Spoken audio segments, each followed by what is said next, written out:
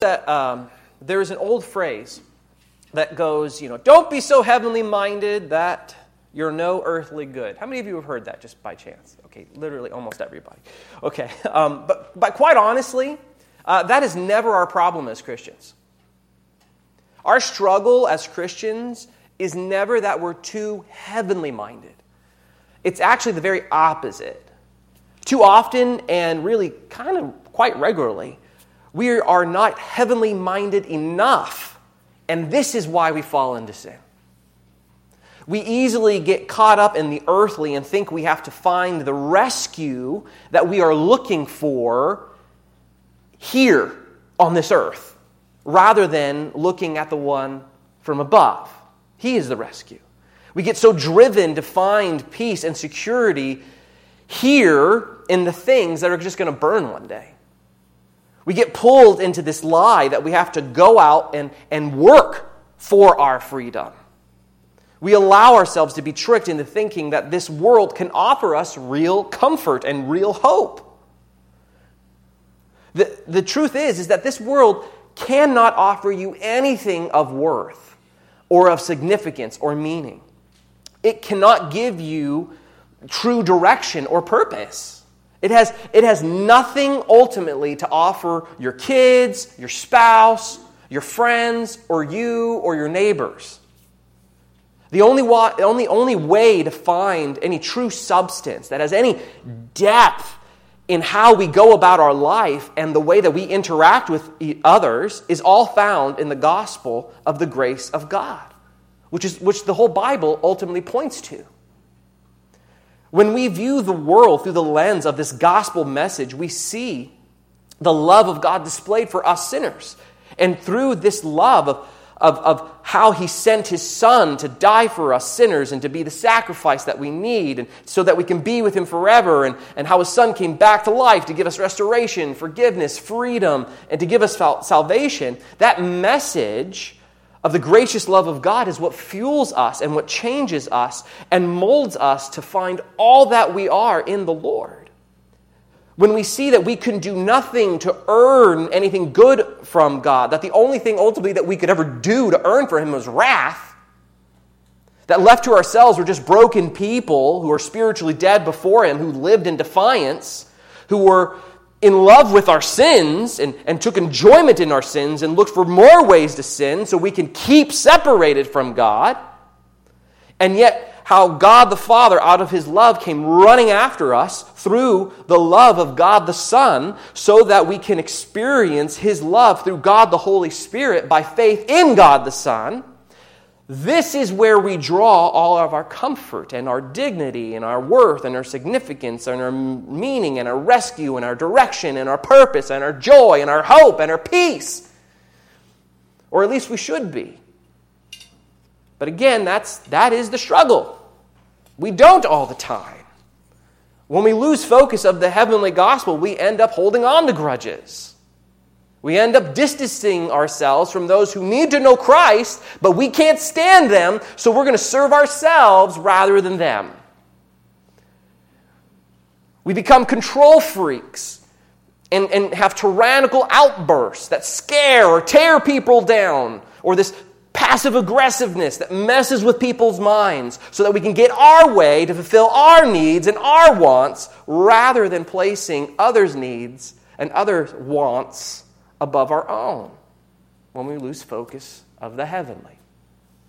When we lose focus of what Christ, of what we have in Christ who is in heaven, who is there praying for us, interceding for us, He's and loving us and guiding us, we sadly look, when we forget that, we sadly look for other means to provide the rescue, to provide a sense of life, to provide a sense of freedom, to provide a sense of feeling of importance or satisfaction. And so we end up then going to our pride, our addiction, our lusts, our sins to try to quench our troubles in our life, but it never does. For the only thing that can change and release us from our burden of just looking for that validation on who we are and what we're doing is only found in the gospel, not in this earth. It is only found in what Christ has done for us rather than what we do for Him and what we can get from people. So it's God's love for us that we experience through faith in Christ, then, that we look to, that consequently frees us to live a life of love unto God and a life of love to those around us. And today, Paul is going to reveal what a life of love does not look like. He is going to show us what the love of Christ in our life now, through faith in Him, has freed us from as we look at verses 3 through 4 today. So our title today is Being Heavenly Minded. So to set this up, Paul has just finished verses 1 and 2 revealing the sacrificial love of Christ for us and how we were to look at that sacrificial love by faith in Him, and then this will empower us to also live a life of sacrificial love towards each other.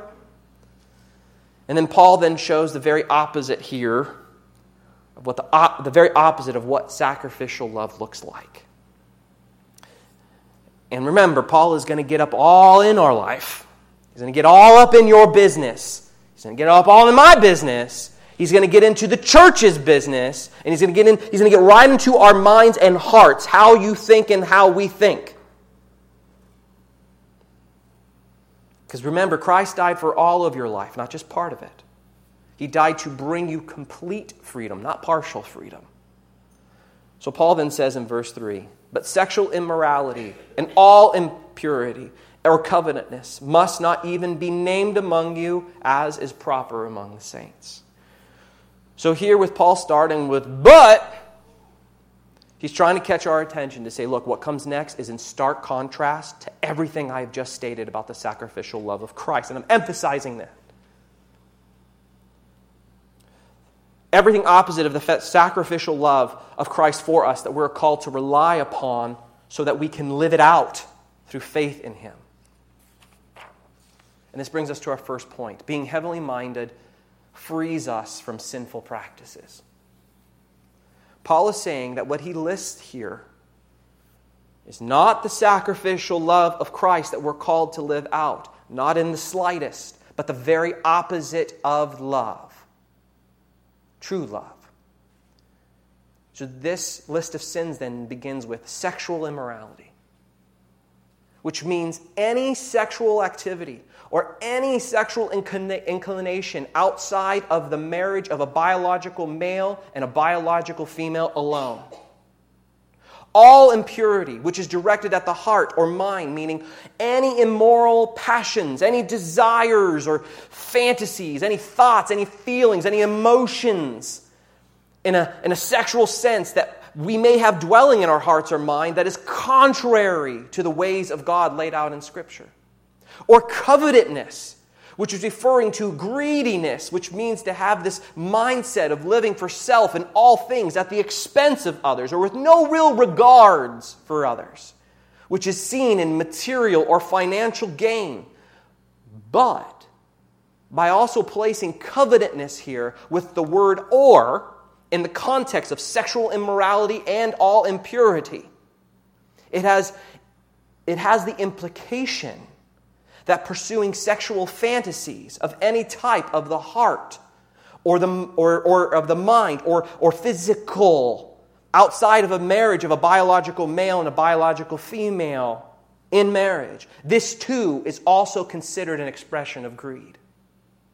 Because people then just become like material objects or like money just to fulfill our selfish desires and our selfish gratifications at their expense.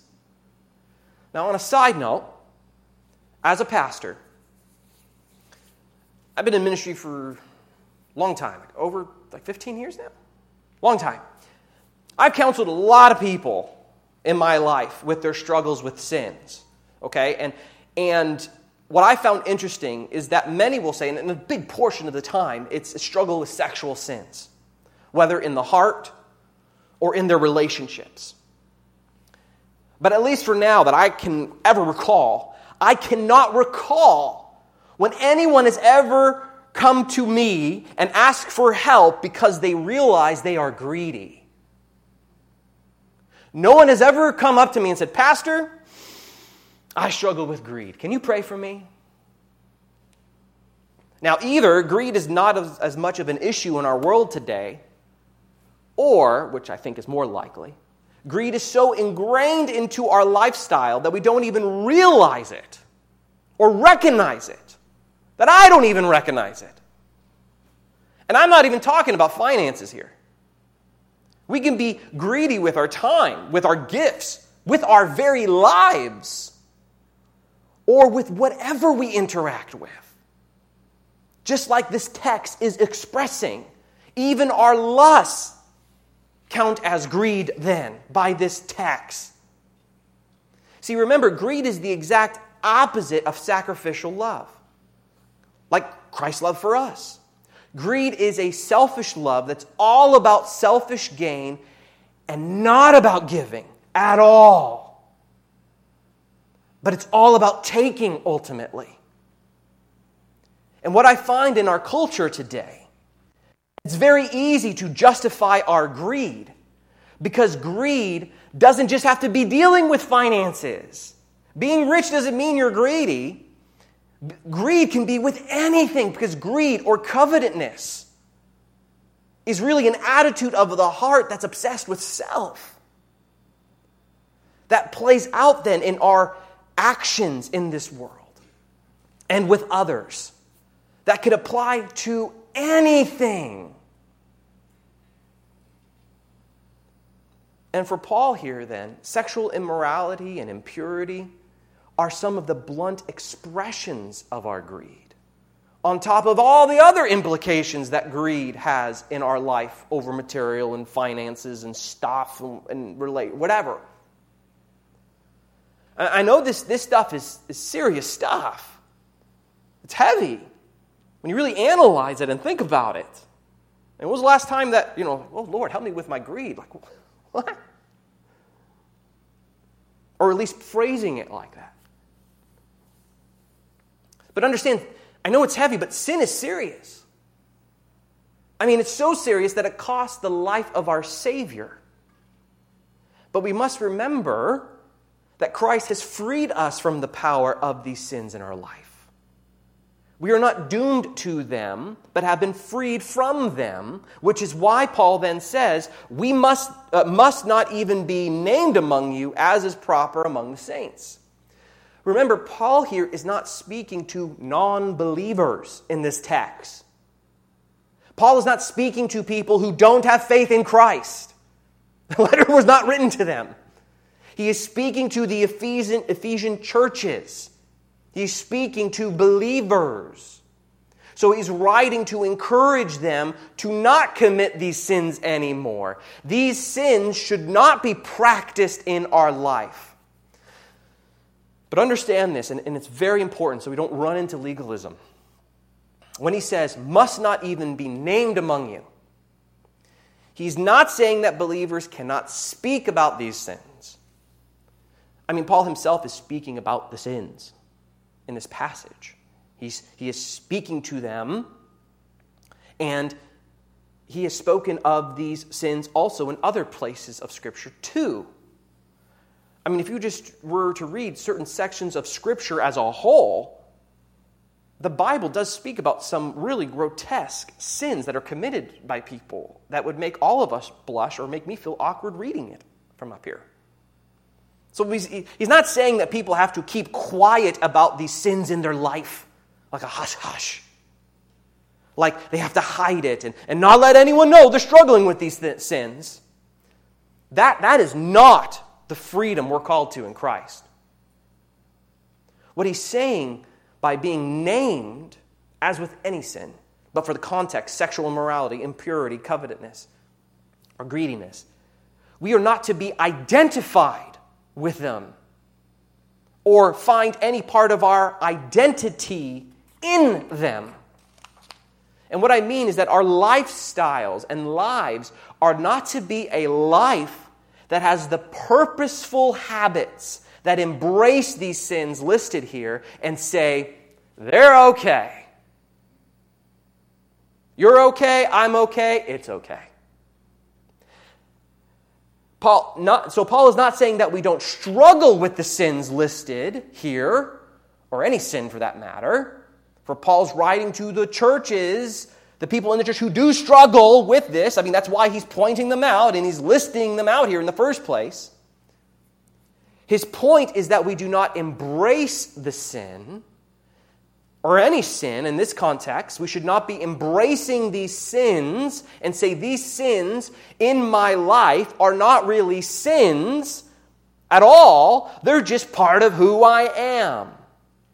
Saying that you are okay with people to identify you with these sins and these list of sins become your identity and you're okay with expressing it. That is what Paul is getting at when he says named. This should not be because these sins no longer have power over us or them. They are no longer part of us now. Why is that? Well, notice, he says, because they are the saints. These sins are not proper among the saints.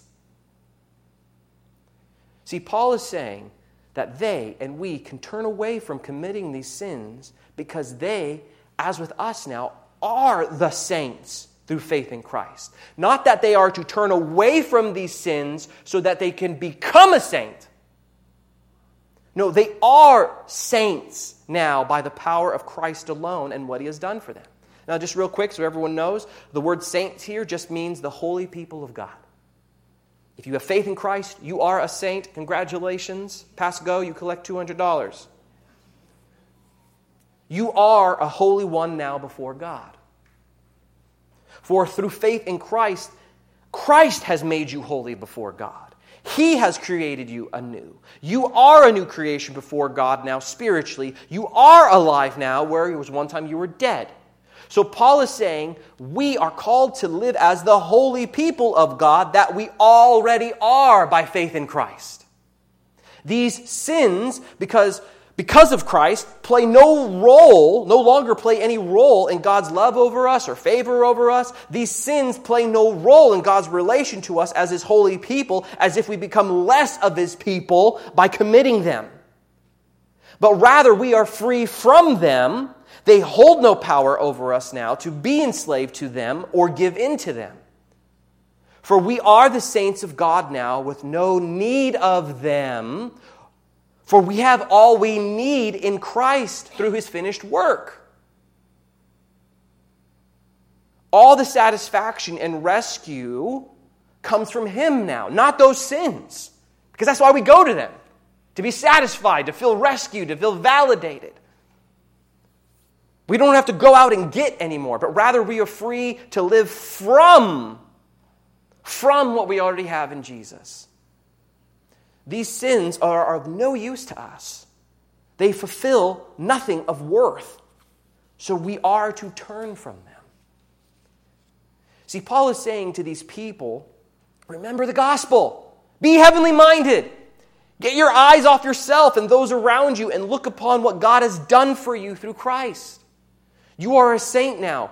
You are His saint. You are His holy one who has been freed from a life of slavery to sin. That sin is no longer your identity. You are free to live from the freedom you have in Christ, who is your identity.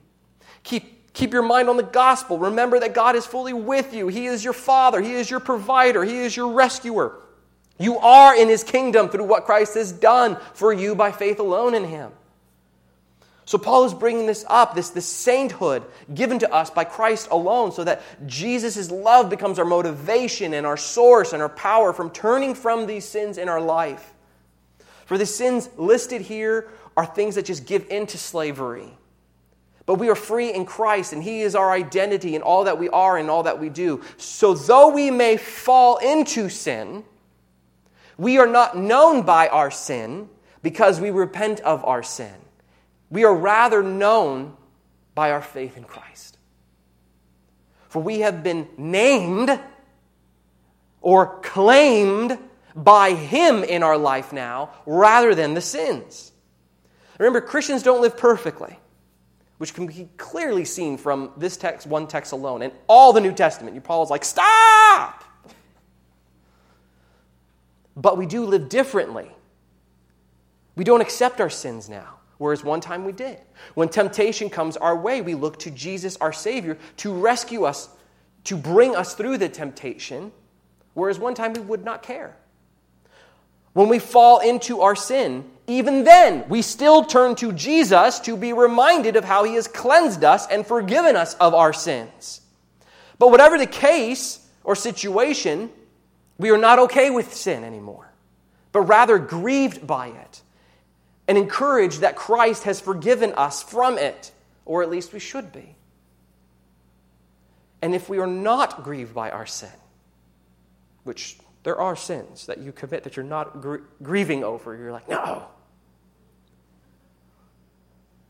But are being shown through His Word that what you are doing or holding on to is a sin, but you're not grieved by it yet, we still go to Christ by faith in Him to change our hearts so that we can turn from it and reflect on what we already are in Him, a saint. For we know that He has done it all for us, and we could never change ourselves in the first place, nor can we change ourselves now by our own power or our own wit. Have those accountability groups, great, but guess what? Only Christ can change. We can't. We can only point to the one who can fix, and that's Jesus. I mean, that's why Jesus came. He came to change us. He came to mold us into His image, all by faith in Him alone. He came to change our hearts and minds and actions to live according to the ways of God, all through depending on Him alone.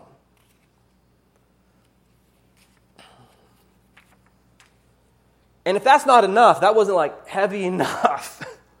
Paul then gives another set of sins we are to flee from by being heavily minded in Christ. He says in Ephesians 5:4, let there be no filthiness, meaning let no obscene or immoral or immodest or shameful things be practiced in our life or speech, nor foolish talk, meaning a speech that does not edify or instruct or profit anyone.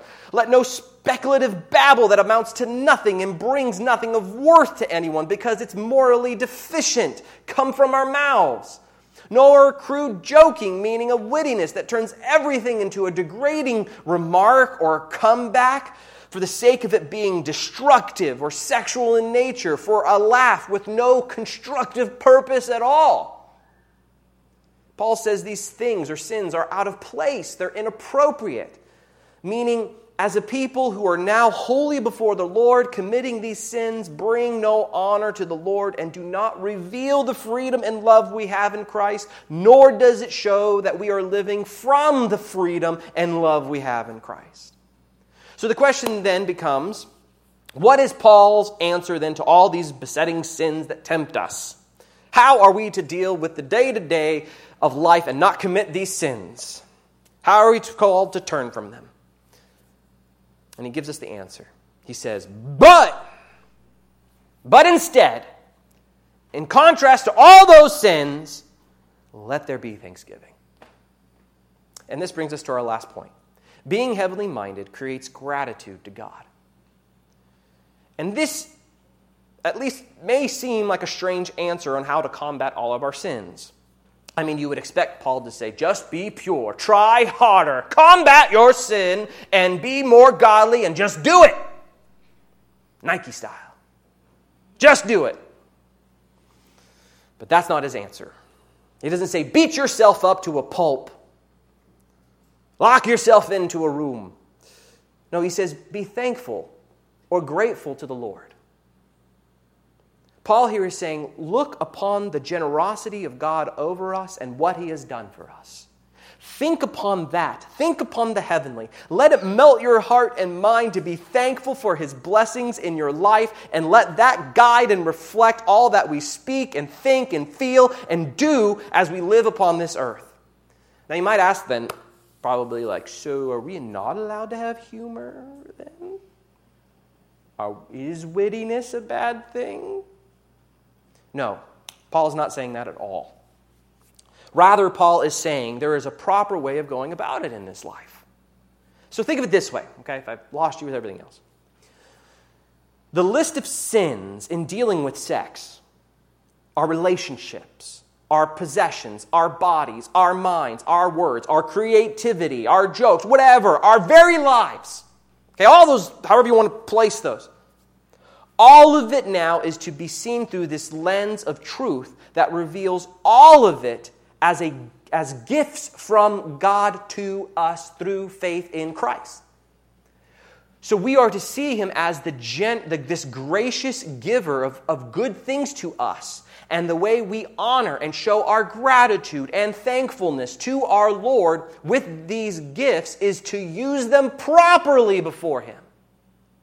I mean, on a very practical level, when I give someone a gift, the way that they can honor me, right, or show some type of honor or show me their thankfulness is to use the gift properly. It's like, here's a new set of dishes for you. If someone takes that dish and goes, thanks, whoosh, I'd be like, what? But if they say thank you and then like they're using it to feed their families or whatever, that shows honor. They're using it properly. So on a much bigger level, that shows how it is with God and with everything he provides for us. We go to him to provide the correct and right way of using these things. There's a right way to all that stuff. For remember, we are to grow more in our dependence upon the Lord through faith in Christ, not our independence. We go to him to be our everything now with all things. And by the power of the Holy Spirit, through the Word of God, he will mold our lives and interactions to live according to his ways in all things and have proper interactions with everything. For we have been freed by Christ to live a life of freedom with our material possessions, with our wittiness of minds, with our speech, with our relationships, and with our intimate life, and not be in bondage to them. We're called to be free in them. Christ has said in John 10:10, I'm sure you have heard this, I came that they may have life and have it abundantly. What does that mean?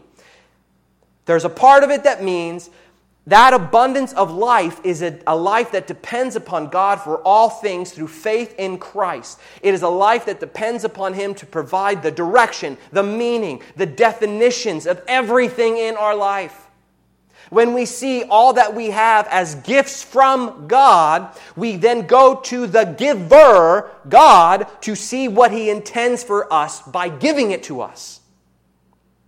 We don't figure it out on our own. That was the problem in the first place. That's why we ended up in sin. We tried to do it on our own.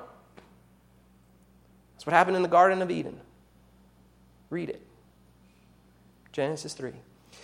And the greatest gift, then, that he has given us was his Son, who came and lived the life we could not live, died the death that we deserved, and came back to life to give us what we could not earn.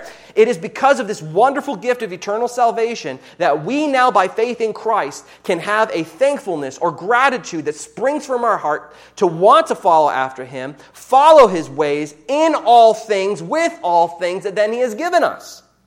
And this will happen more and more as we keep our eyes on the heavenly, keep our eyes upon Jesus. Though his through this gospel in which we read about and hear about and sing about, we will naturally and consequently then begin living according to his ways in all things because our hearts are going to be molded to be like his. And you keep him in focus.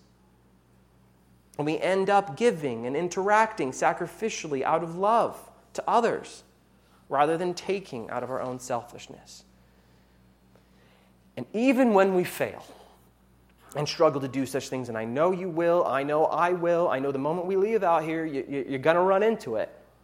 I mean, maybe that restaurant that you're going to go to, you have someone there that's going to push your buttons.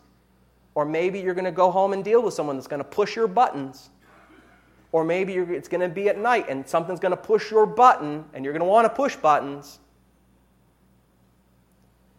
When we fail and struggle to do such things because we get caught up in the earthly, guess what?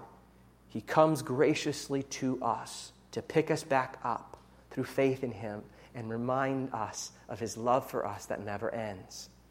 To tell you that, hey, we are his saint, and he died for us. He died for you on an individual level because he knew what you're going to do. And he's not going to let go of you. For he will be faithful to you. And that's the promise of the gospel. He is faithful to us even when we're not faithful to him. And this glorious promise promotes us all the more then to turn from our sin and rest in his unchanging grace over us. For the more heavenly minded than we become, the more earthly good comes out of us. May Christ then be our encouragement and our empowerment and peace in turning from the sin. For his love is never ending over us. It is truly finished in Christ. Let us go to the Lord in prayer. If you want to come up and pray with one of the deacons or up here or wherever, pray wherever you're at, I encourage you to do so. And I encourage you, if you don't know Jesus, come to know him today. He's a gracious Savior. Heavenly Father, we come before you today, truly, Lord, completely exposed before you. Because, God, we don't even know the sins we're committing half the time, Lord. We justify everything because we want to make everything about us. We want to make our marriages about us. We want to make our relationships, our children, our work, our lives all about me, me, me, me, me. God, help us to die to self and to grow in dependence upon you in all those things. To say we don't know how. But you do, and you will empower us to do so through your word by the power of the Spirit. God, I pray if someone doesn't know you right now, Lord, that they come to know you today, right now, in this moment. Lord, I pray for those who are struggling that they turn from their sin and reach out to you, Lord. Even if they don't feel it, they can, by faith, reach out. For faith is not a feeling. It is truth. It is trust. It's just simple acknowledgement of our need. God, be with us now as we sing to you and help us rest in the finished work of your Son. Amen. Let's stand together.